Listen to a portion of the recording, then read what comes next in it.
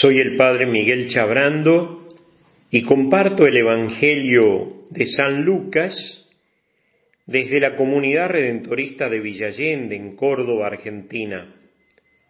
El Señor designó a otros 72 y los envió de dos en dos para que lo precedieran en todas las ciudades y sitios a donde él debía ir. Y les dijo: la cosecha es abundante, pero los trabajadores son pocos.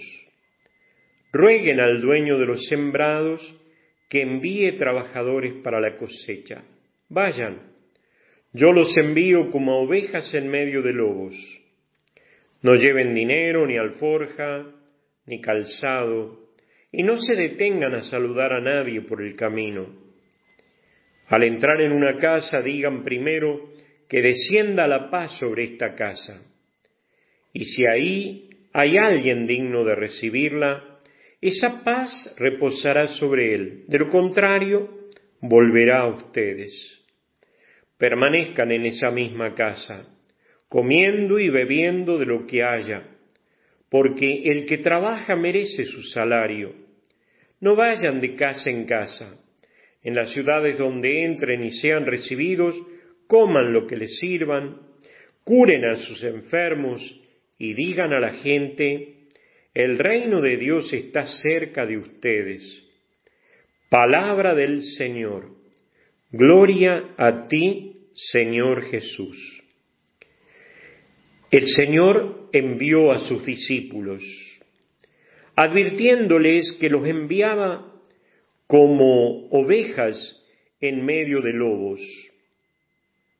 Ser portador del Evangelio, ser portador de la paz, significa por sobre todo arriesgarse, porque la única arma que nos da el Señor para anunciar la paz y ser testigos de la paz es que creamos en la divina providencia.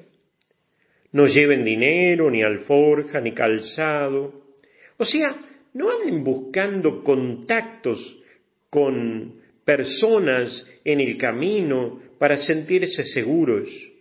Crean de todo corazón que Dios no falta a sus hijos, que creen en la divina providencia. Este fue el gran descubrimiento de Francisco de Asís. Salgamos a predicar y no llevamos nada para el camino, le decían sus compañeros misioneros.